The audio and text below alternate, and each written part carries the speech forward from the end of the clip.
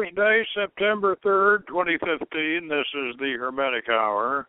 I'm your host, Poke Runyon, and tonight we present the first of a series of lectures on the spheres of the Qabalistic Tree of Life and their relation to Hermetic Magick.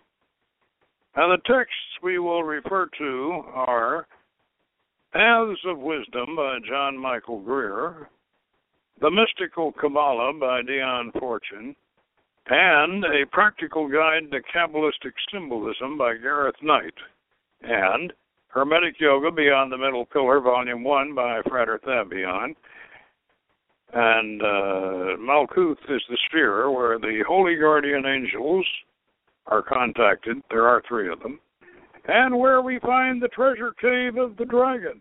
So, if you want to start at the bottom and then follow the dragon upward, tune in and we will begin the journey. Now, the dragon we refer to, of course, is depicted in Johann Gichtel's Elemental Man, that drawing that we derive the Western Psychic Center system from.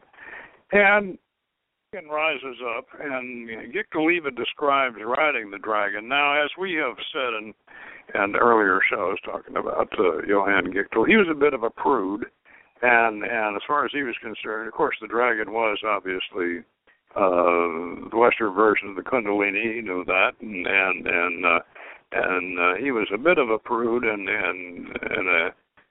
so he still realized that we had to ride the dragon up to purify the spheres and purify the dragon while we were doing it. So he was kind of breaking the dragon like a bucking bronco and riding the dragon on up to the spheres. Finally got it up to Tippereth, and if you look at his drawing, and I'm sure all of you have seen a picture of it, of going up the psychic centers, the middle pillar, that you see the dragon kind of curled around Tippereth up there. So the dragon lives, of course, down at the bottom of Malkuth, which is the lowest sphere in the Tree of Life. Now, quite frankly, it's been a while since we've gotten Qabalistic on this show. Of course, Qabalah is one of the root structures that modern Hermeticism is based on.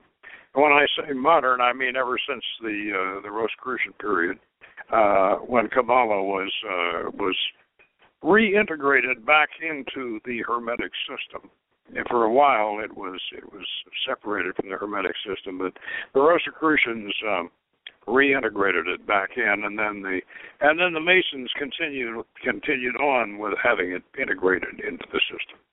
So let's talk a little bit about the Tree of Life before we get into discussing Malkuth, which is the kingdom at the bottom, and that's where we are, by the way. That's the physical world, and it is probably the most important sphere in the Tree of Life. But we'll get into that once we describe the Tree of Life. So I think we need to go back and review a little bit on the Qabalistic structure here.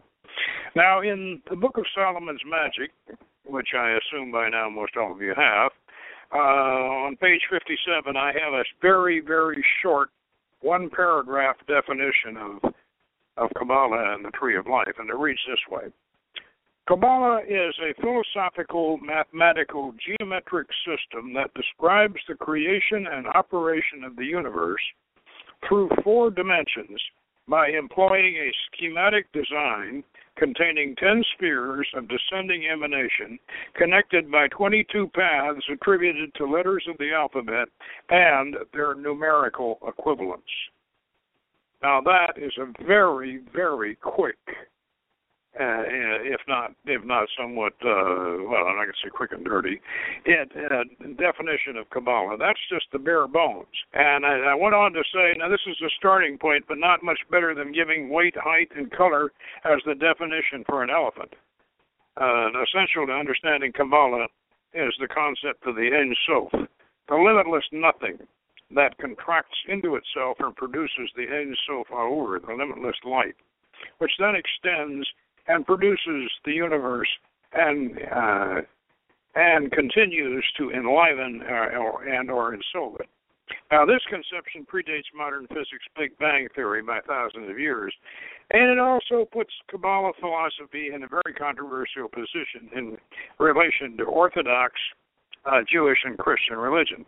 At the highest level, the Kabbalist can conceive God is not judgmental or in any way dissatisfied with his creation. He simply is and continues to be. A contemporary popular analogy would be the Force, as in Lucas's Star Wars films. Now that gives you a quick idea of the way the Kabbalah works. It starts with this Big Bang, and then it descends through 4 dimensions, 4 different levels, and these levels can be thought of as levels of vibration. They can be thought of levels of size. In other words, the size and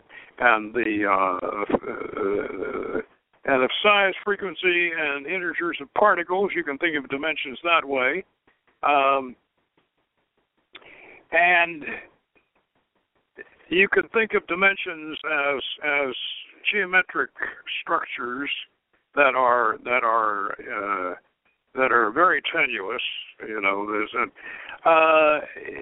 as we get into these various modern theories of physics like string theory and M theory and all, we find we're going back more and more and more to analogs to Kabbalistic speculation.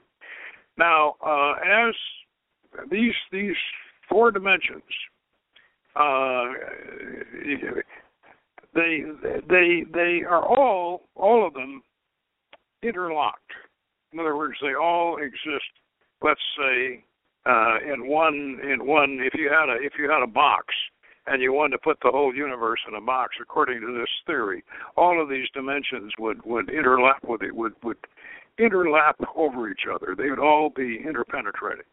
However, in order to make this thing workable, we need to separate them for the purposes of working into diagram them, if you will. We need to separate them into 4 kind of egg-shaped structures and stack one on top of the other.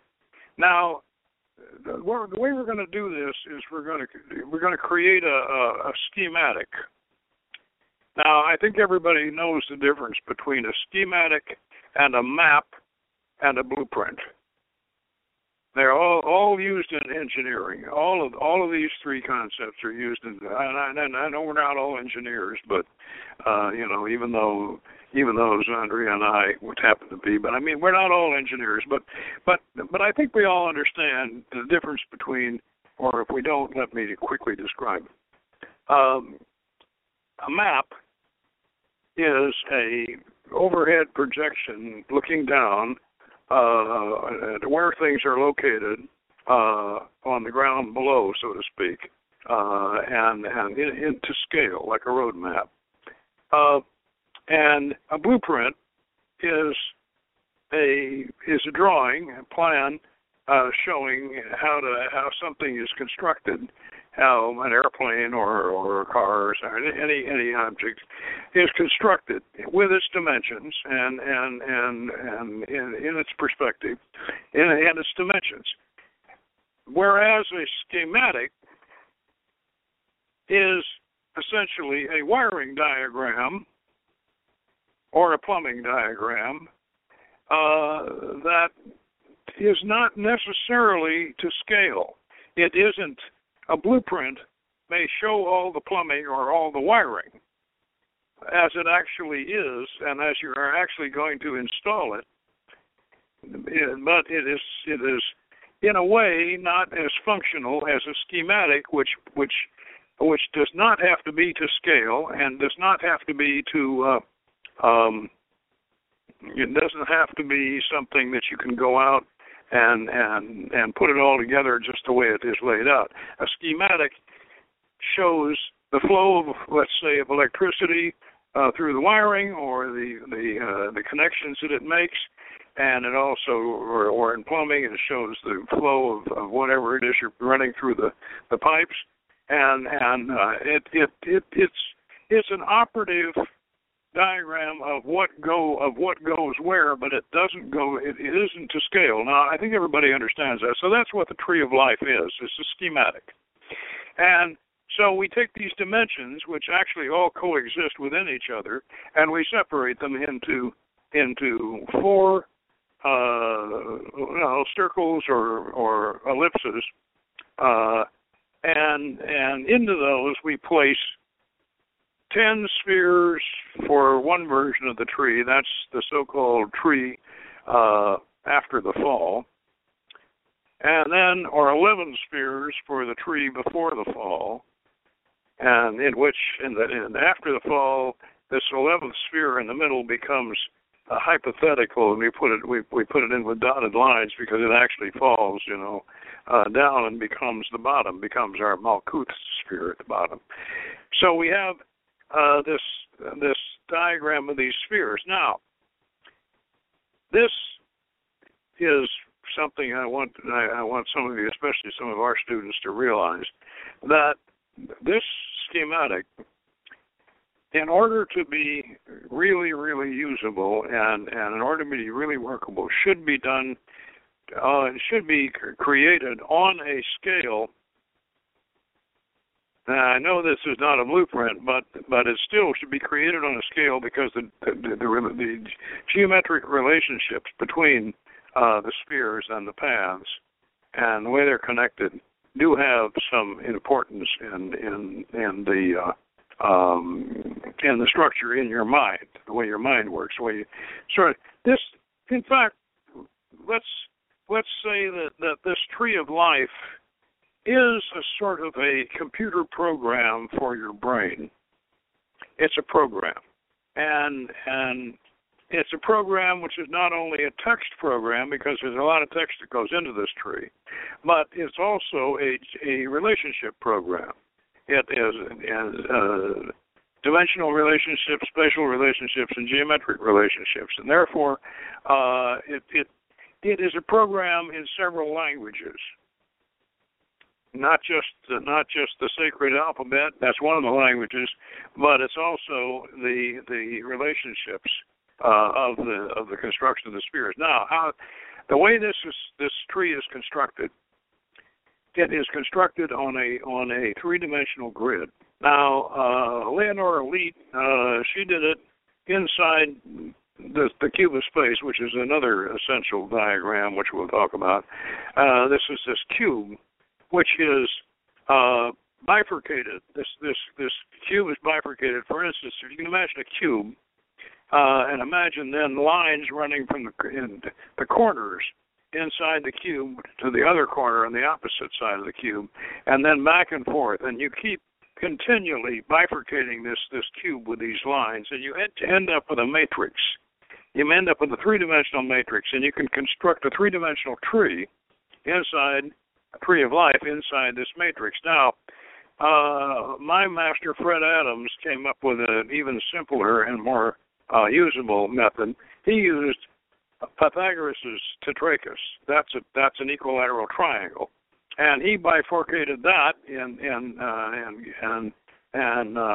continued to bifurcate it in all these different crosshatch lines, and to where he produced a matrix that any Tree of Life that can be placed on this bifurcated tetrachus diagram is valid. You can have as many spheres as you want. And Isaac Luria must have used something like this, because Isaac Luria came up with a number of different. Isaac Luria is the great Qabbalist of the 16th century, and he came up with a number of different configurations for the Tree of Life.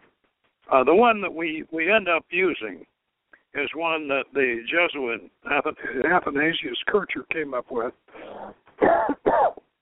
That's the one that we end up using, and today, and that's the one you find in the Golden Dawn, and that's the one that most everybody uses for the 10-sphere tree after the fall.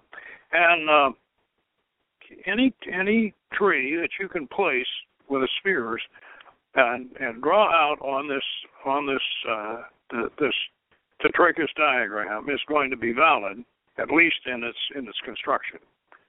Now, your next question you're going to ask me is, well, where do I find this diagram so I can check this out? Well, we have it in Secrets of the Golden Dawn cipher manuscript, which is one of our books that we offer, and you can get it on Amazon.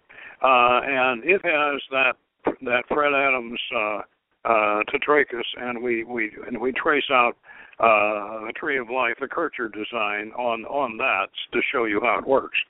So you might want to check that out. Now, the tree, as I said, it goes through these four dimensions.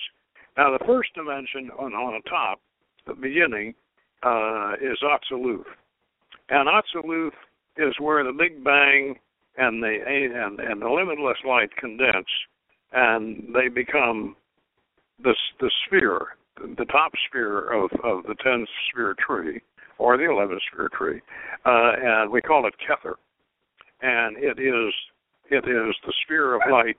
It is the sphere of it's the manifestation of the original manifestation of God, and in His creative sense. And so it produces the light, which then proceeds downward. Now, something I need to explain about Atziluth is, remember I said that Atziluth, all these four dimensions are coexistent with each other. And so we have and each one of them has a color scale. And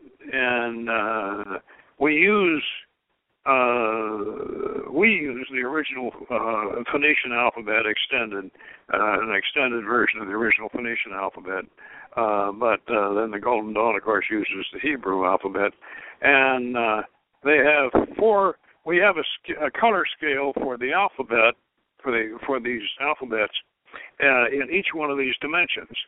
And the Atziluth being the highest power of God, that color scale for the alphabet becomes the color scale that we use to all the way down to empower our magical formulas, because that's the purest, highest power of God. And then the descending color scales become used for lesser powers. Now, what we're going to deal with now is the theory of emanations. Now, where the Kabbalists got this theory of emanations, they got it pretty much from Plotinus, and Plotinus, of course, was a follower. He was the creator of what was called Neoplatonism, because he was originally a follower of Plato. But what he did, Plato had the idea of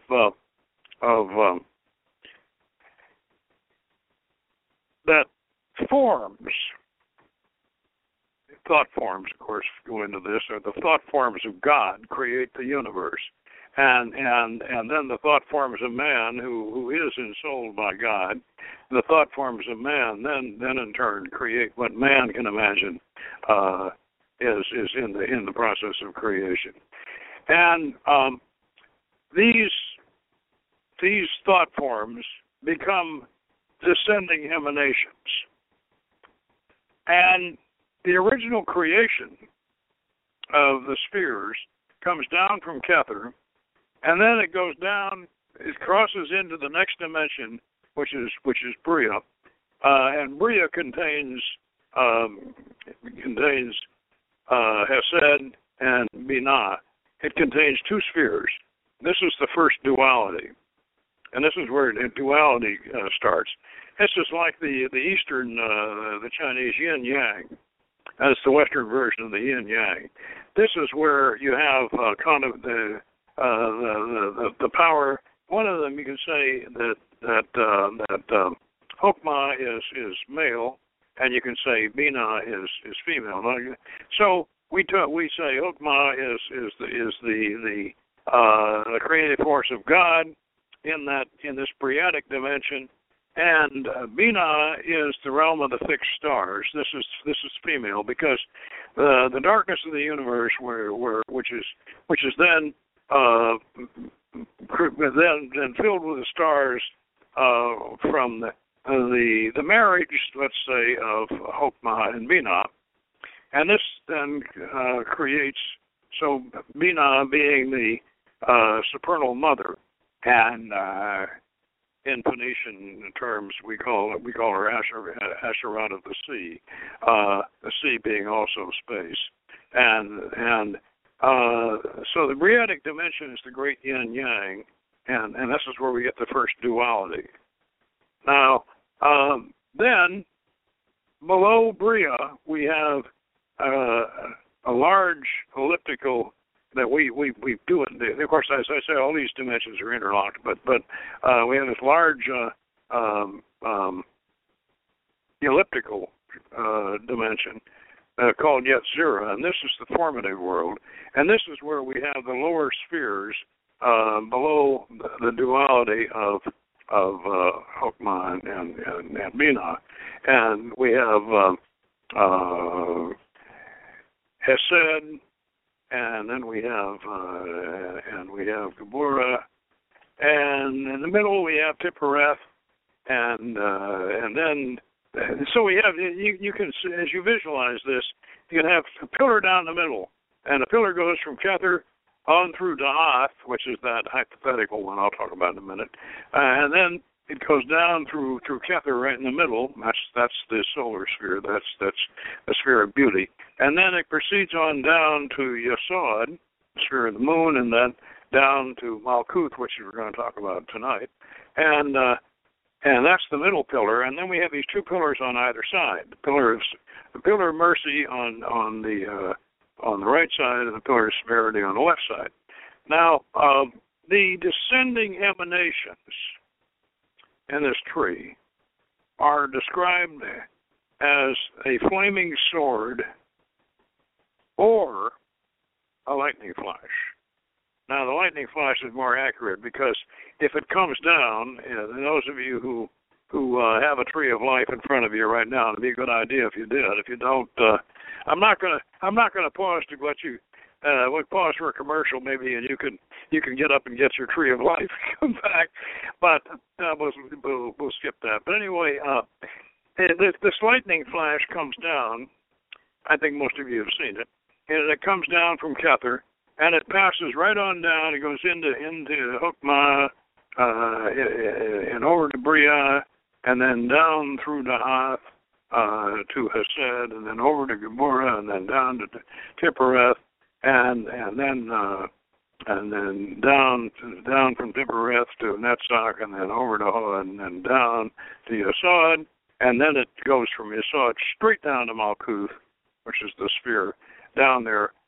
Malkuth is the one sphere at the bottom in its own dimension, just like Kether's in its own dimension, and that's Ashia, and that is the dimension of the physical world. Here again, remember, all of these dimensions are interlocked. They all coexist within each other. And so Ashia is the dimension of the physical world, and that has one sphere in it, and that's Malkuth, and that's the sphere of the earth. Now, as you have probably gathered, these spheres of the Tree of Life are also analogous to the planets. And those were referred to as the mundane chakras. In other words, the mundane spheres, the physical manifestations. So these, actually, if you want to get Kabbalistically technical, all of these the planets themselves all exist in Malkuth and or in Ashia. They all exist in Ashia. And they are all directly connected by gravity and everything else to Malkuth. They're a part of the physical universe. And yet at the same time, they have the higher dimension aspect that we in Qabbalah and Magick attribute to them. And they have their own set of spiritual beings, which we contact, and and as you probably have already gathered, astrology has a lot to do with this. And quite frankly, if anybody tells you that Kabbalah is not rooted in astrology, they don't know what they're talking about. Now, my answer to that is, if you don't think Kabbalah is rooted in astrology, just go ahead and get yourself a set of the Zohar. And the Kabbalah Center Zohars are very good. If they don't ever do anything else, that was wonderful. Just get yourself a set of the Zohar and go through it. And if it doesn't make a Kabbalist out of it, it sure will make an astrologer out of it. I'll tell you that, because Kabbalah and astrology are very, very much interwoven. So, and magic, of course, Hermetic Magick. The basis of Hermetic Magick is astrology, and as you realize, as you develop magical correspondences and magical operations, they're all keyed with astrology. Everything we do is related to astrology, and so sometimes when I'm talking about Geburah, I'll slip right back and talk about Mars, because they're interchangeable as far as I'm concerned. And the same thing about Tibereth and the Sun. Now, this reason why I've been doing this is kind of review you a little bit before we get into this about the discussion of Malkuth specifically, to kind of review you on the basic principles of Kabbalah and how it comes down. Now, Malkuth is as I said earlier, probably the most important sphere in the whole Kabbalah, because this is where we do it. Yeah, this is where we do it. This is the plane of demonstration. This is where it gets done. And this is where it gets manifested. This is where all the preforms end up. And I know my colleague Lon Duquette has a nice analogy where he goes back to Plato with Plato's example of the chair. And there's a preform before a chair exists. There is a chair in the imagination. It's a preform, and there's a chair is visualized somewhere before it is built, and then it comes about. And the way Lon describes this, and I think it's very, very good. He says that the senior staff up in Bria, they get in touch with God up in Kether, and God says, rest. And the chairman and the chairman of senior staff over there in Oakmont says, I think God wants a chair. And so they get a hold of the engineering department down at Yetzirah and down in Hesed, and the chief engineer down in Hesed say, hey, God wants a chair. And the engineering department, the CEO of engineering, he said, we'll get right on it. And then he goes over to Geburah and he says, put the boys on the drawing board. God wants a chair. And so they design a chair, and then in Tibereth they start working on it, and then down in Netzach they really get at it. Down in Netzach they start getting the timber together and whatever, and then over in Hod they got the workshop and they got the lathes and they got the and all the upholstery stuff, and they put it together, and then they send it down to Yesod, and Yesod, that's quality control. They check it out and they think, yeah, this is pretty good, and then they put it down at Malkuth and it's on the showroom floor. Now that is. I think that Lon does very, very well with that analogy, because this is the way it works.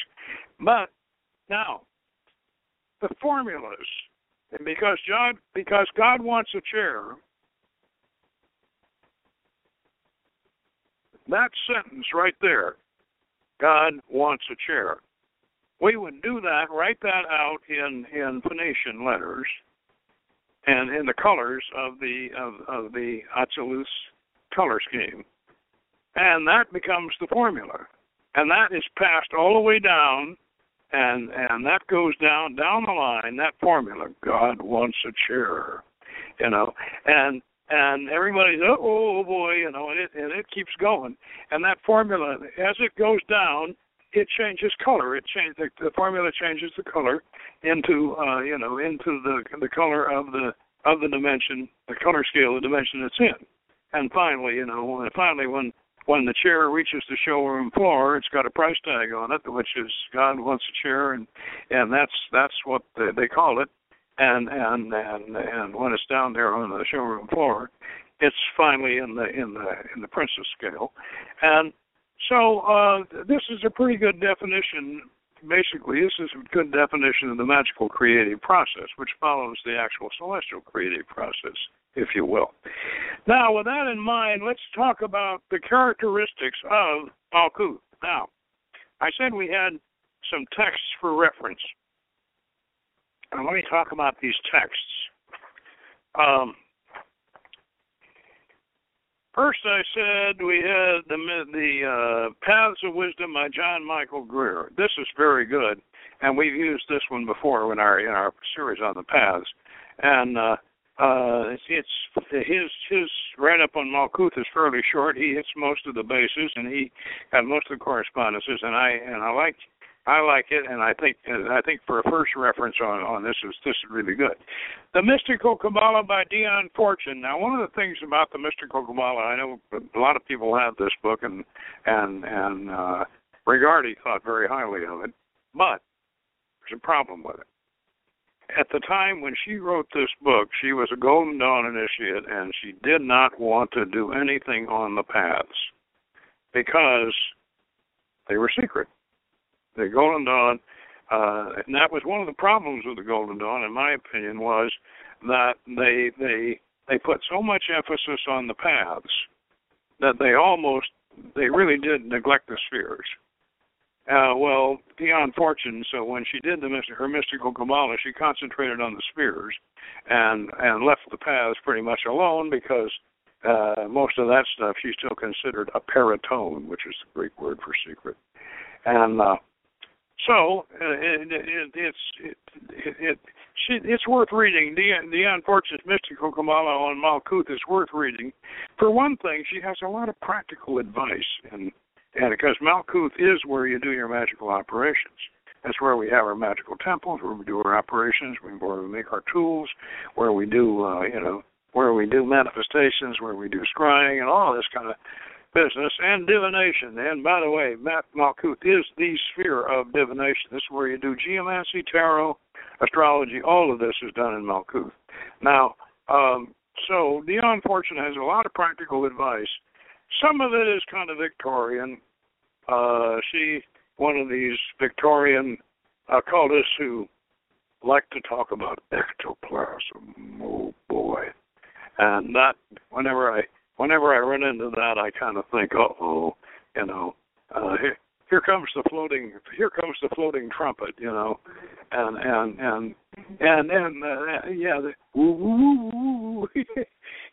to play Twilight Zone music. I remember when we did the Houdini seance at the Magic Castle, we had an earthquake right in the middle of the seance, and boy, that sure added to it. And that, however, was not a special effect. It was an actual earthquake.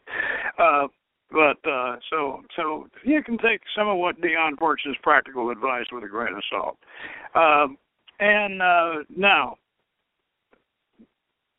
A Practical Guide to Qabalistic Symbolism by Gareth Knight.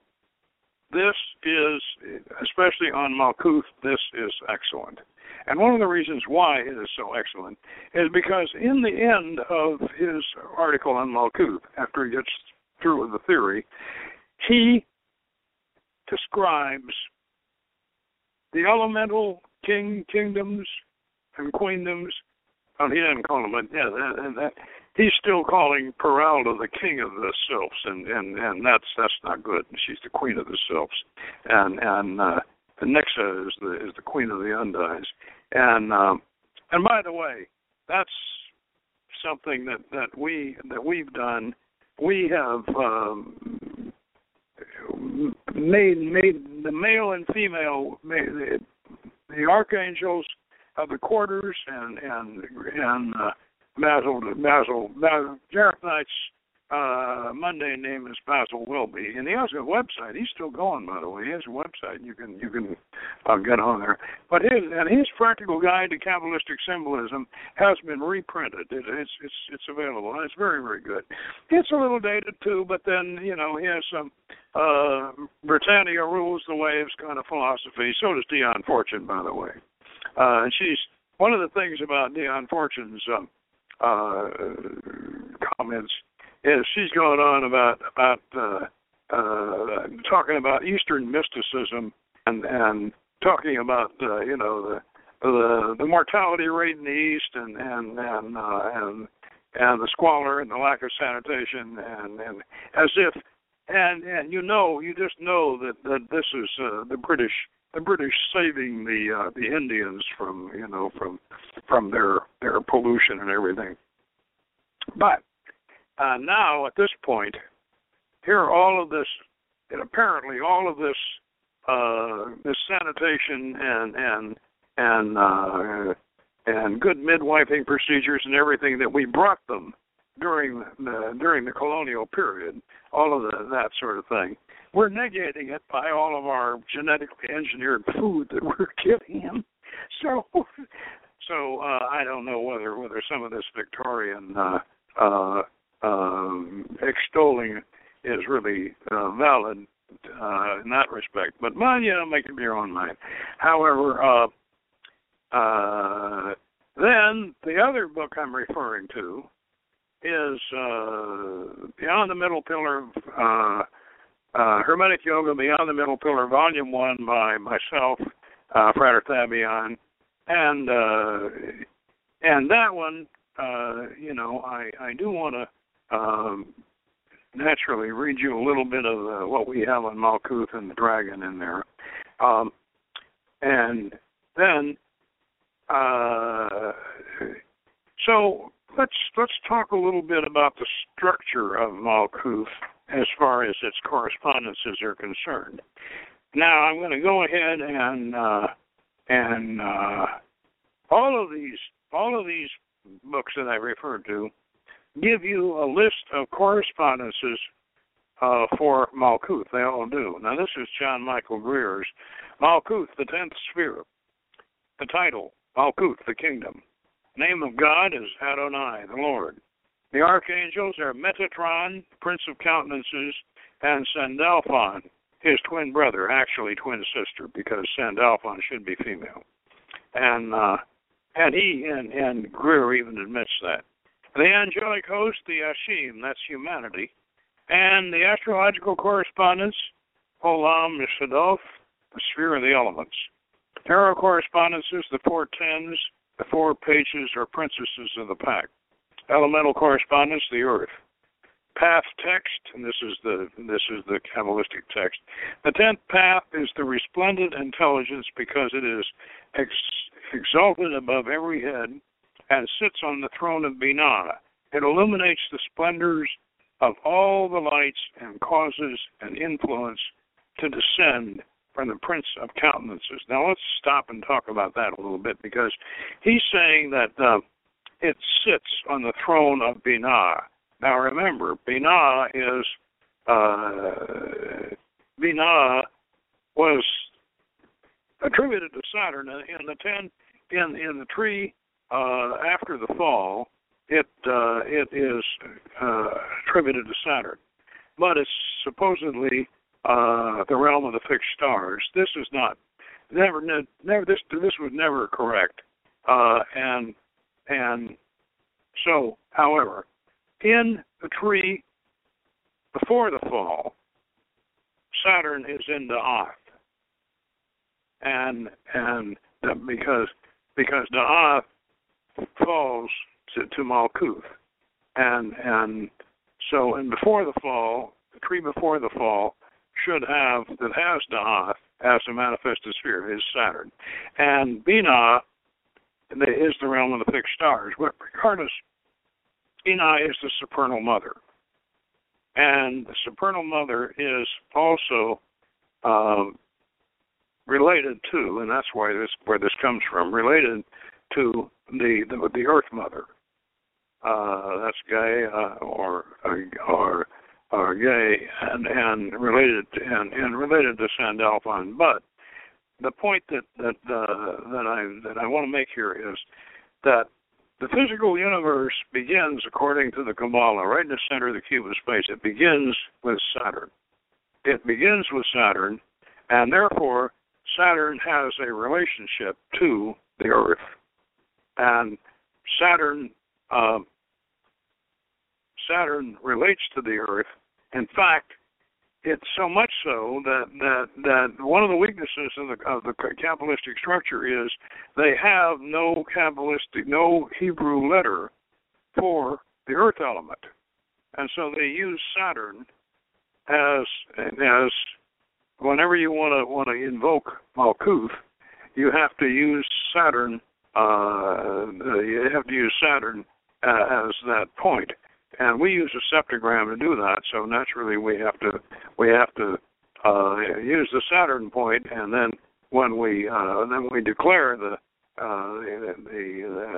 invocation, then we put the Earth symbol and say Adonai Haaretz when we do, because one of the weaknesses of the original Qabalah was that they did not have a letter for the Earth element. We have since in our 11-sphere tree and tree before the fall, restored tree, we have corrected that. We've added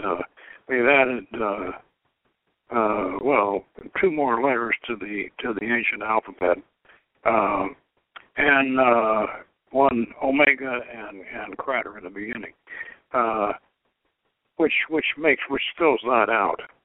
Now, to continue on this set of correspondence, the magical image: a young woman in a robe of mixed earth colors, her feet bare, her hair unbound, sitting on a throne of roughly shaped black stone.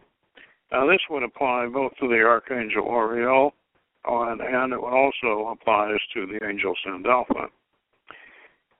Additional symbols: the altar, the equal-armed cross, the temple, the tree of knowledge of good and evil. Now, this is important, and I want to digress a little bit here. In the Golden Dawn, and those of you who are familiar with it, there are 2 diagrams: the tree before the fall and the tree after the fall. In the tree before the fall,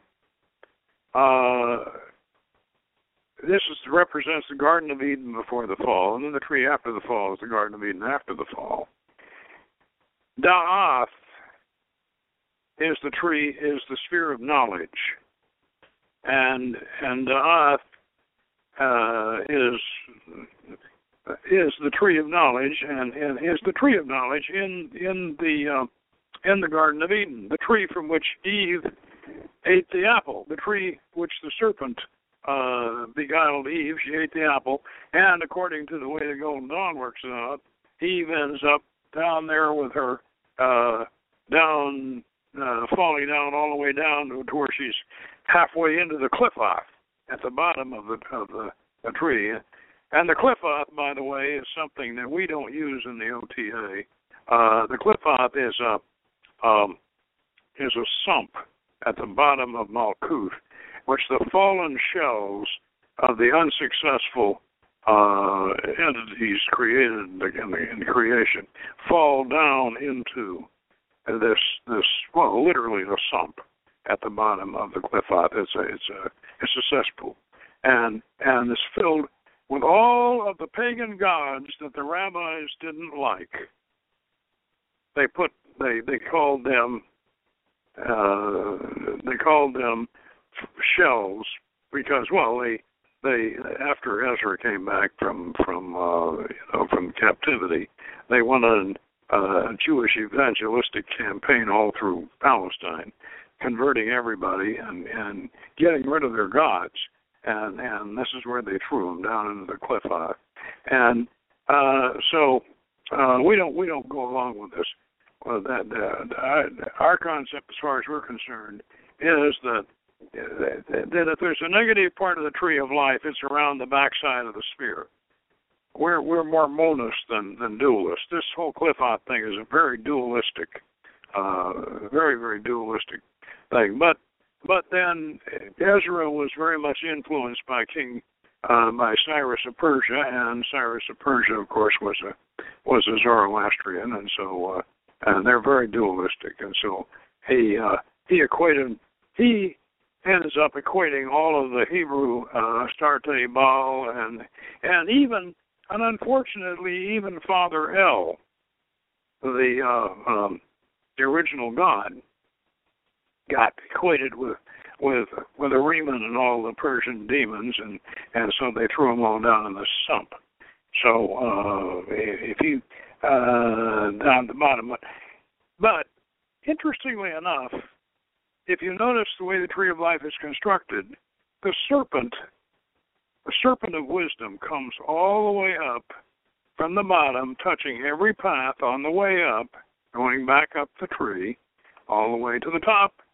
And what is that serpent? That's the same serpent that whispered in Eve's ear. And what did Jesus say? Be wise as serpents. Yeah. And so the snake ain't that bad. And Da'ath is like the apple, sphere of knowledge.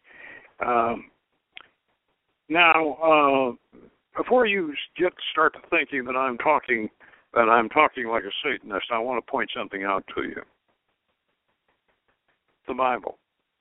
One set of books, God was El. And the other set of books, God was YHVH, or Jehovah. Now, what Ezra did was he took all of the books that were where they called God El, or Elohim, which is plural, as you know, and that means that it was El was the Father God of the gods. He took all of those, and whatever he liked out of those books, he retained, and he put YHVH ahead of Elohim. So it reads Jehovah Elohim. In other words, Jehovah of the gods, and then he threw the rest of the book away, and so and this goes all through the Old Testament, and it even continues into the New Testament.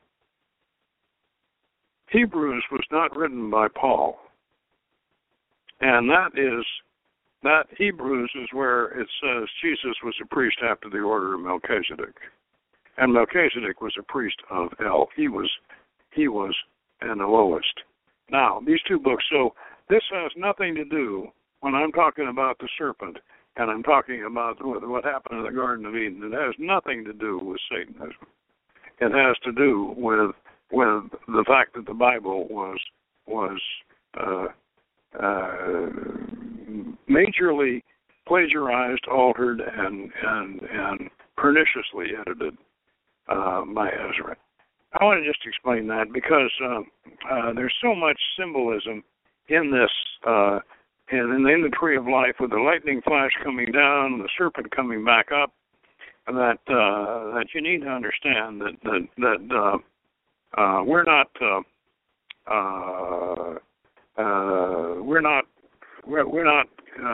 just because we don't particularly like Jehovah doesn't mean that we're not devoted to God. We are, and now the colors in Atziluth. In Atziluth, the color of Malkuth is clear yellow because, as I say, all of these spheres of the tree exist in each of these dimensions in different levels. So in Atziluth, the color is clearly yellow. In Bria, it is citron, olive, russet, and black. Now, the Golden Dawn's Minutum Mundum is their version of the Tree of Life. The paths are all in the Atziluth scale, because the paths are active and the spheres are passive, and so the spheres are in the Briatic scale. And in the Briatic scale, citron, olive, russet, and black, that's the those are the colors that you see on the minutum under are diagrams of the Tree of Life. Now, in the Azira, it's the same, except they're flecked with gold, and in the Shia, which is the actual, the so-called actual color, if you can see it, would be black rayed with yellow. Now, what we need to point out here about these colors is that these colors these are magical color. These are not the colors that you are going to see when you scry.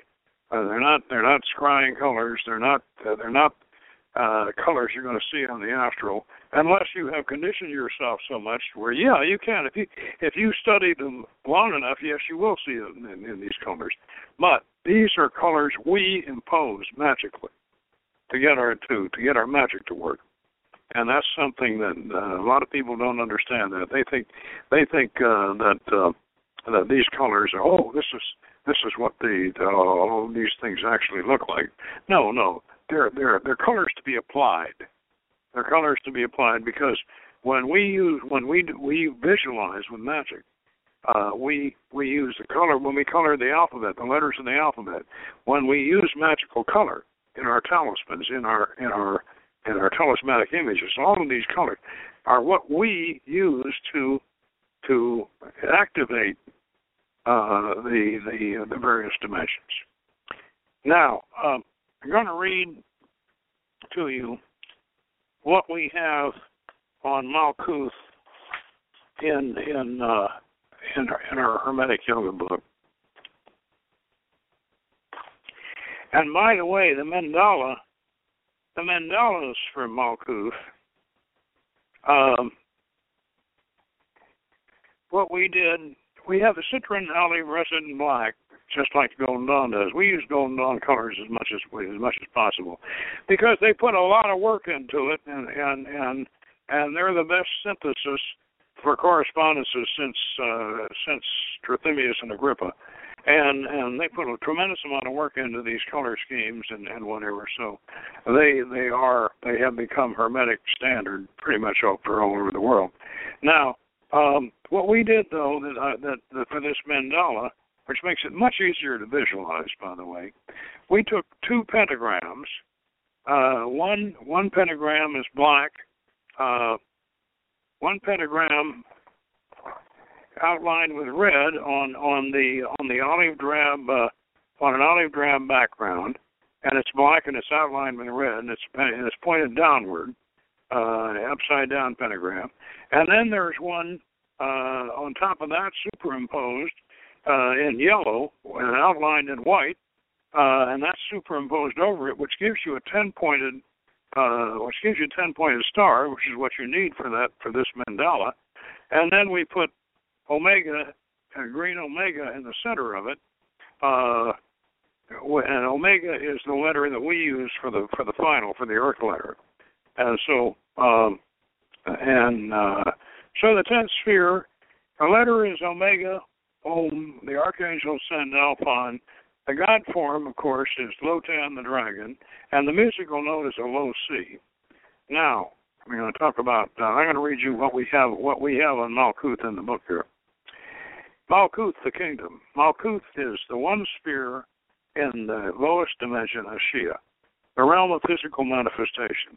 This is where everything comes about. It's called the kingdom because it is the manifestation of creation and was originally thought to be paradise. To some Qabalistic philosophers, it is the most important sphere of all because it is here that one plays the game of life and either wins or loses. It is filled with treasures and pleasures, and it has its own spiritual world that can include our ancestors and a host of elementals that can either aid or lead us astray. The fallen angels, which are an analog for many of us, were anxious to come down and enjoy the pleasures and challenges of life in the flesh.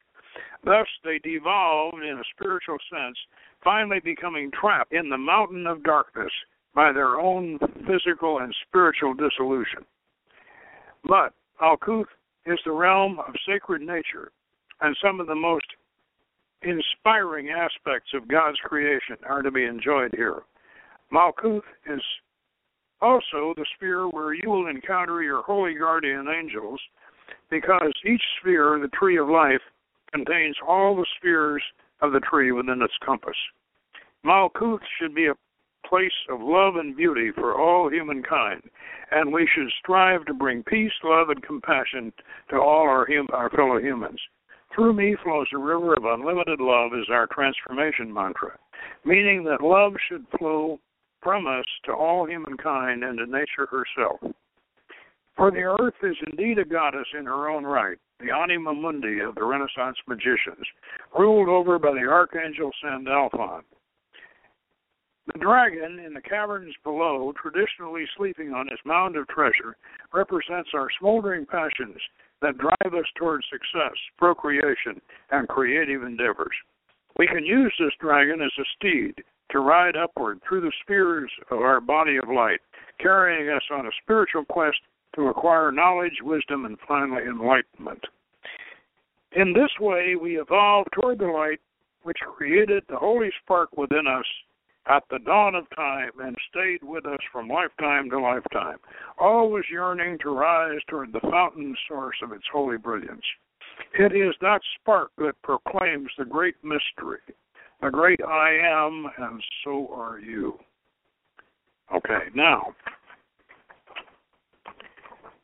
let's talk about the dragon a little bit. The dragon, as I said, is the Western version of the Kundalini serpent. Now, in the Kundalini serpent, as you probably know, is female, whereas our dragon is male. And our dragon, our dragon is male on the Phoenician side of the fence, but over on the Babylonian side, the dragon of chaos was female. And that was Tiamat. And as you remember, Marduk hacked her all up, Baal, with Tanit's help, of course, manages to master Lotan, as we do in our winter solstice ceremony. But we don't kill Lotan. We don't kill him. We control him. And in our Phoenician mythology. Now, if you're looking, those of you who have the book, and those of you who don't, there's only one way you can get it this year. Next year you may be able to get it because we'll go public with it with both volumes next year. But right now you have to be a member to get this book. So I encourage those of you who haven't signed up yet to get your letters in and get your application and get with us here. Now, the dragon in the Malkuth icon is lying on his treasure, sleeping on his treasure, and then we show him rising up to this hole in the ceiling of the cave, with the light streaming down, and the spirit body riding up right up behind his head. He mounts the dragon on the spirit body, and then ride him up to the spheres and visit the spheres. And the way we do this is we use a version of Taoist yoga in this particular case, and we do a pump up with a fire breath, and then we pinch and start the dragon up the spine. It's a very powerful process, and those of you who haven't raised your Kundalini yet, this is a good way to do it. And as I said, you can look at Gichtel. I keep mispronouncing it Gichtel. It's Gichtel, and my German is not that good. But anyway, you can look at Gichtel's drawing, and you can see the dragon circling around Tiphereth.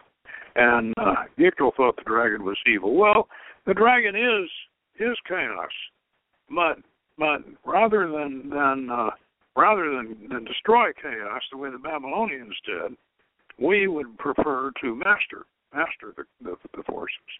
And that's much more in keeping with magic, with the magical principle. And so, and by the way, let me point this out, because it's a good analogy to chaos magic. In chaos magic, the dragon masters you. You don't master the dragon. And so this is the dragon of chaos is a force to be controlled and to be used, and that's the way we prefer to do it. Now, Basil Wilby, Gareth Knight, has a very, very good in the tail end of his chapter on Malkuth. What he does is he reviews the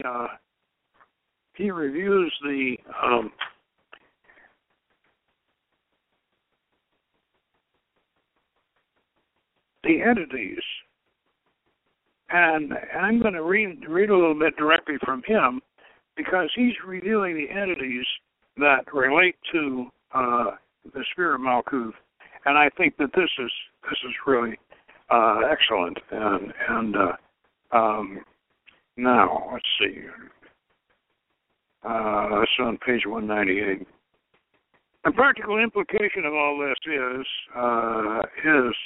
the etheric physical structure of the Earth, which is built out of the projections of consciousness of elemental entities. It relies on humanity to put in touch with spiritual realities, as the elementals are creations of the created. That is, they are units of consciousness created by the evolutions of flame, form, and mind. And he's quoting now from the Cosmic Doctrine by Dion, and not by their own development. From the spiritual reality of the great unmanifest, they are doomed to extinction at the end of the day of manifestation, unless they have picked up spiritual vibration by that time. And the only way they can do that is through the meditation of humanity. This is the reverse of the old idea that if you don't believe in fairies, they're going to die out. And as the majority of humanity seems blissfully ignorant of its own spirituality, let alone the existence of the elemental kingdoms, it will be obvious that the plight of these elemental entities is a grave one. See, and Basil is very, very much a British folklorist, along with being quite a good magician. That's what he's referring to, is this old idea, like the fairy. We've all heard the story, and one way or another, where the little kid goes out in the woods and finds the fairy, and the fairy's crying, and the little kid says, "Why are you crying, little fairy?" And the fairy says, "Nobody believes in us anymore. Nobody believes in us." And, well, the kid says, "Well, I believe in you." "Oh, yeah, you do, but you're the only one, you know." And this is what Basil's talking about, and this is true. If you believe in elementals, they exist, and they do. I don't know what Bill Masteel thinks about this, but probably you go along with the same idea. I imagine he would. He believes in some beautiful mermaids over there in Hawaii, and he's found a few. And the sum total of all of these elemental entities, which hold together the esoteric stresses of the planet, is called the planetary being. In some cosmologies, it is referred to as the planetary spirit. But in the light of the facts just stated, the title is a misleading one, for it has no inherent contact with spirit. The Archangel Sandalphon is its guide, for she holds the concept of what it should become, and this concept, which has objective existence on its own level, can be called the planetary entity. However, the bridge between planetary being and planetary entity has to be built up by humanity itself, and this constitutes one of the tasks of the initiated adepts, though it is really the responsibility of all humanity. The planetary being is helped much by the right attitude to earthly things. That is, the application spiritual principles in ordinary life. The ethic of Malkuth, order and efficiency, has to be consciously pursued all day long. And it is a little used for short periods, only as a ritual working or regarding this task grudgingly as the duty for convention. Also, the planetary being cannot be helped much by the intellect. Let me digress a little bit here. This is earlier on in this article. Basil talks about living in the moment, which of course is quite a big, has been a big thing. And there's people, oh yeah, I'm in the moment. I'm living that, and he says that this is very important. That hardly any of us are really living in the moment in the physical world. We're not relating to it. We're thinking about something else, and we're remembering things, or we're thinking ahead, or whatever, and we're not aware of all of the beauty and all of the natural things occurring around us. And I get to thinking when I Fred Adams and I both knew Basil and corresponded with him, and Fred met him. Over there in England, but I never met Basil, but Fred was very, very much into this business of becoming one with nature, going out and don't close your eyes, and when you do yoga in a natural setting, open your eyes and do yoga with all the nature, with all the setting around you. And become one with it, be part of the nature you're in, and be part of the world that you're in. And Basil makes a very nice point about that. But later, of course,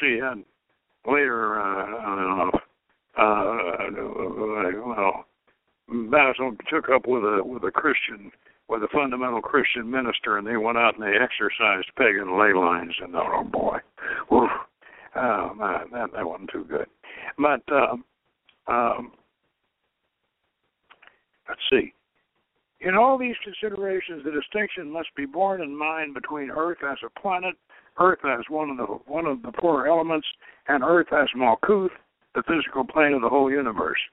Thus, the traditional archangel of Malkuth is Metatron, the same being who is the archangel of Kether, which again shows a strong link between spirit as spirit and spirit as matter.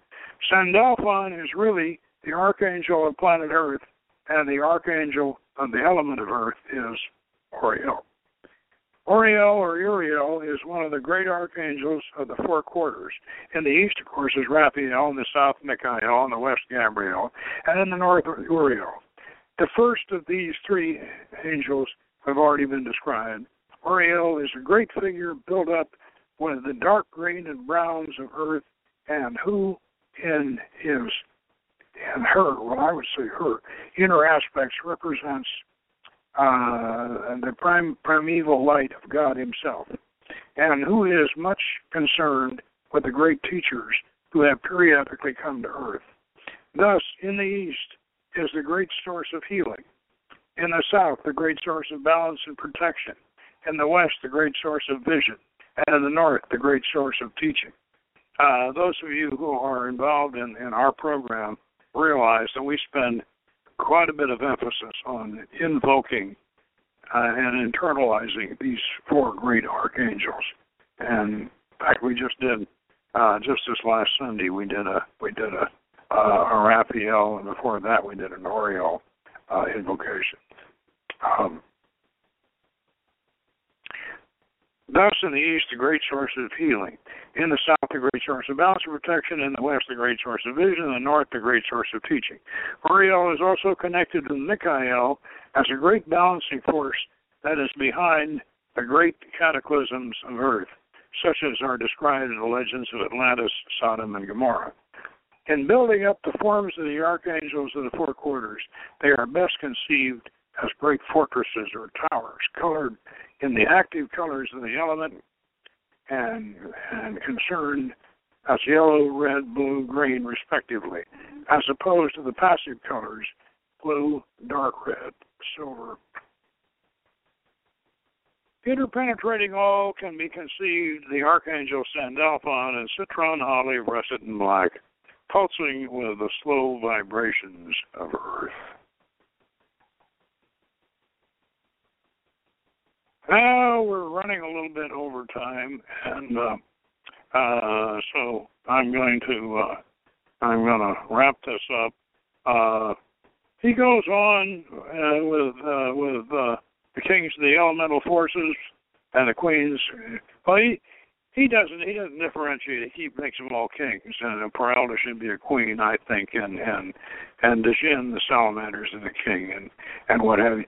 However, even though Basil has not genderized these, that doesn't mean that this isn't an excellent book, and I really recommend it if you can find it. A Practical Guide to Qabalistic Symbolism. Without this book, I don't think our pathworking system, even though we use Kirpal Singh's system as a model, I don't think we could have really Qabalized it as well as we did if it wasn't for Basil's book. And if you're listening, Basil, hope we sell a few for you. Anyway. So this about wraps it up. Next week we're going to mount the dragon, and we're going to go on up to Assad and talk about the sphere of the lunar sphere, the sphere of the foundation, and the significance of that. And so until that time, good magic, and take care and be well.